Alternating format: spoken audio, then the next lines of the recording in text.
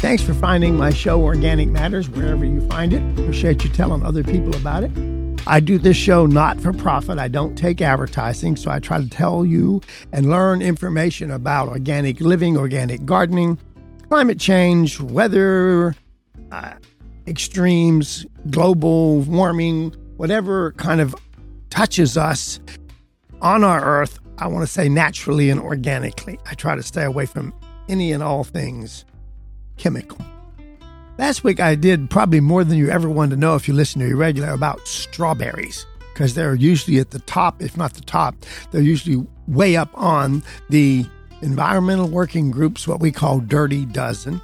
Another one that's always up there are apples. So this week I'm going to probably beat you to death, but you're going to know why it's one of the Dirty Dozen, one of the few things, there's only a dozen or so that I always watch for, that you really, really need to spend the extra buck, especially if you've got children, but or ladies especially if you're going to get pregnant. This stuff's not good for you.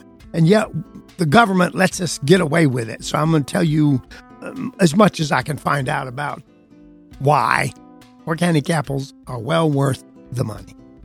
As I mentioned, apples are generally near the top of the Dirty Dozen list at the Environmental Working Group and other people that study them.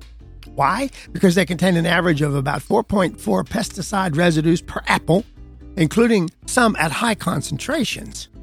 One chemical found on apples recently triggered an intense international debate, set the United States and Europe on radically different courses, and given America's one more reason, you guys, to buy organic apple.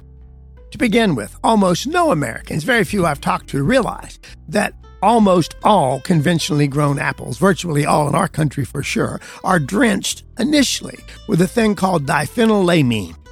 It's an antioxidant chemical treatment used to prevent the skin of the apple in cold storage from getting brown or black spots, known as storage scald. Incidentally, the scald doesn't hurt you. It's just ugly. Tests of raw apples conducted by the Department of Agriculture scientists, starting back in 2016, is the first one I could find, found diphenhylamine on over 80% of our conventional apples, with an average concentration part exceeding 0.28 parts per million, above what's recommended for your health. American apple growers contend that the dimethylamine, we need to get a short name for it, is benign as far as treatment. But European officials, on the other hand, were not satisfied with that and found that what they considered harmless, enacted a restriction on imported apples and pears treated with this chemical. From other words, we can't sell apples to Europe anymore. Part of the problem with this chemical is it's sprayed on the fruit after it's harvested. USDA tests of apples found that more often and at greater concentrations than most other pesticide residues. Why? Because it's put on the apple after the apple is off the tree. And it's interesting in that it, unlike other herbicide pesticides, it does not kill insects, weeds, or fungal growth. In addition, it was found in over 36% of all the applesauce samples. The Environmental Protection Agency reviewed the safety of diphenylamine way back. They already knew there was a problem in 1998 and initially concluded that it didn't pose an unacceptable risk. And listen to how I said that. It didn't say it didn't pose any risk. It just said it didn't pose an unacceptable risk to people or the environment. The agency, however, updated its safety assessments just a few years ago, back in 2018, and concluded that the maximum concentrations for this chemical allowed on apples should remain below 10 parts per million, not the 28 parts per million that we know about. By contrast, European regulators ascribe the absence of evidence of harm to poor investigation. They concluded diphenylamine manufacturers had not conducted enough tests to prove the safety of their product and in any chemicals formed when it broke down, which weren't tested at all. And the reason for the concern is the European officials found out, folks, that there were formation of nitrosamines on the diphenylamine-treated fruit. Nitrosamines form when nitrogen-containing compounds combine with amines, and incidentally, diphenylamine is an amine. That's what the amine at the end means.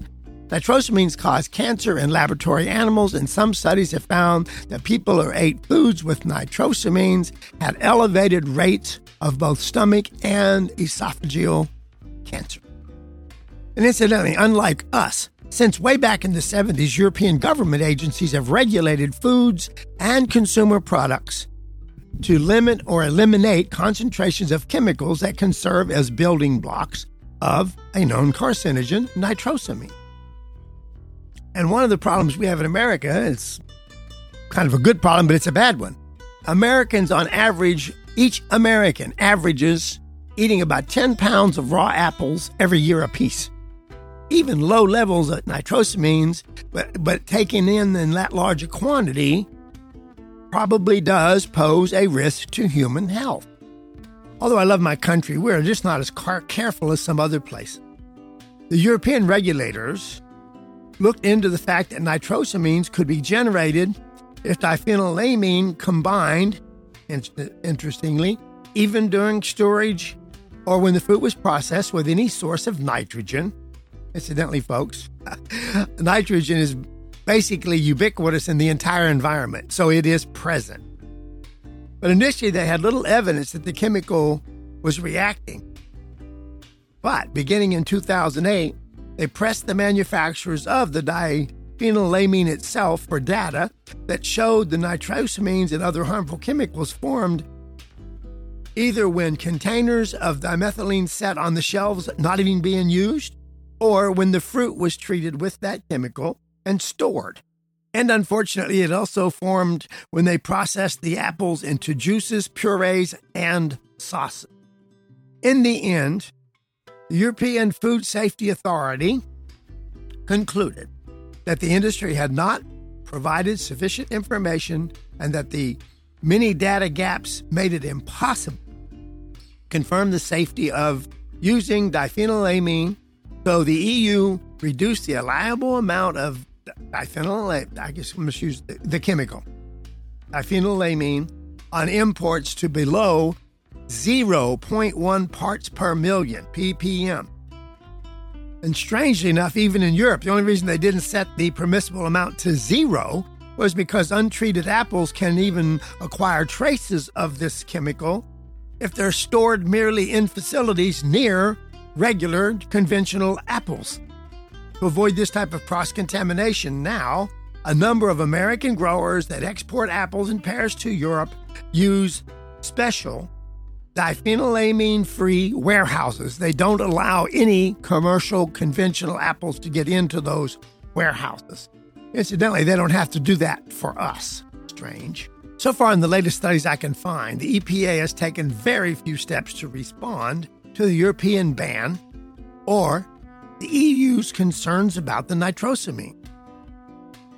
The EPA's website states that a re-registration review is underway and that the interim decision will be published as soon as it's completed.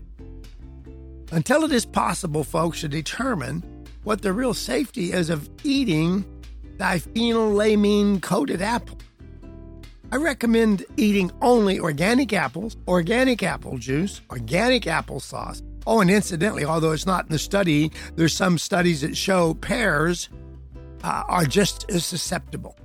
So my recommendation is not that much more money, folks, for you, your children, your animals, for goodness sakes. I recommend all this be only ingested if you can buy it organically. The risk of ingesting nitrosamines and other potentially dangerous pesticide residues have just not been established one way or the other. So now you know why the apple is always on the Dirty Dozen list, and you know why even for my parrot and everything around me, I only buy apples if they're USDA certified organic. Since I'm going to do this list, I'm going to go to plant, and they do vary. Sometimes apples is the number one on the list. This particular last list that went out, strawberries were. One that jumped way up is spinach. That surprised me. What I'm going to do right now is take another minute and give you the list, and you can go get it. All you have to do, it's very simple. Go to goodhousekeeping.com and put in the Dirty Dozen.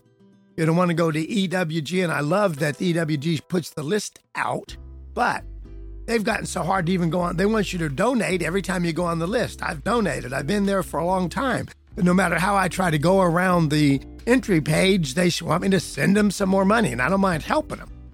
But you don't have to go there. Just go to goodhousekeeping.com, and the list is there. This month, or this quarter, they only do it every few weeks, months. Incidentally, the ranking is based on 47 different fruits and vegetables based on over 43,000 test points generated by the United States Department of Agriculture as well as the Food and Drug Administration. So it is pretty trustworthy. So anyway, this list real quick. Strawberries, spinach, kale, nectarine. Now apples for this year, or this time of the year. Grapes, peaches, cherries, pears, tomatoes, celery, and pretty new to the list, and I can explain this if you want, are potatoes. Potatoes were never on the list before. We changed the way we now treat potatoes, and we chemically treat them not to sprout their little buds. With chemistry now, forever we did it by flash freezing the potato. Believe me, you're much better off for flash frozen potatoes. So on this Dirty Dozen list, I'll probably do potatoes next week, the whole rundown on what they do to them. But I'm very disappointed that we took what was pretty safe in most cases, a root that grew underground that was pretty safe. So now we spray it with poison to kind of keep it from not budding as fast, not sprouting out. But you're eating that stuff. If it keeps that potato from sprouting, guess what? It's still a part of the potato. So you don't want to eat that. The other new one on the list is celery. Celery was never a problem till a few years ago. So each week, I'm going to go through each one of these. I'll decide whether it's potatoes or grapes next week, because grapes it's pretty fascinating for another reason. So anyway, stay tuned for Organic Matters wherever you can find me. Tell your friends about me. And if you ever have questions, you can always come, all lowercase, to natureapproved@yahoo.com. Natureapproved, one word, past tense, natureapproved@yahoo.com. Or if you just want to see all my writings and either don't want to go on a radio show or even a podcast, you can just go to bruce.dooley.com. It's all there. Let me do it. All lowercase, BRUCE.Dooley, DEULEY.com. All my shows are on there, no charge at all. They all run 12 to 14 minutes each because you can't keep anybody's attention longer than that. And I'm going to say hundreds, but I think there's probably even thousands of shows on there now. Thanks for staying tuned to Organic Matter.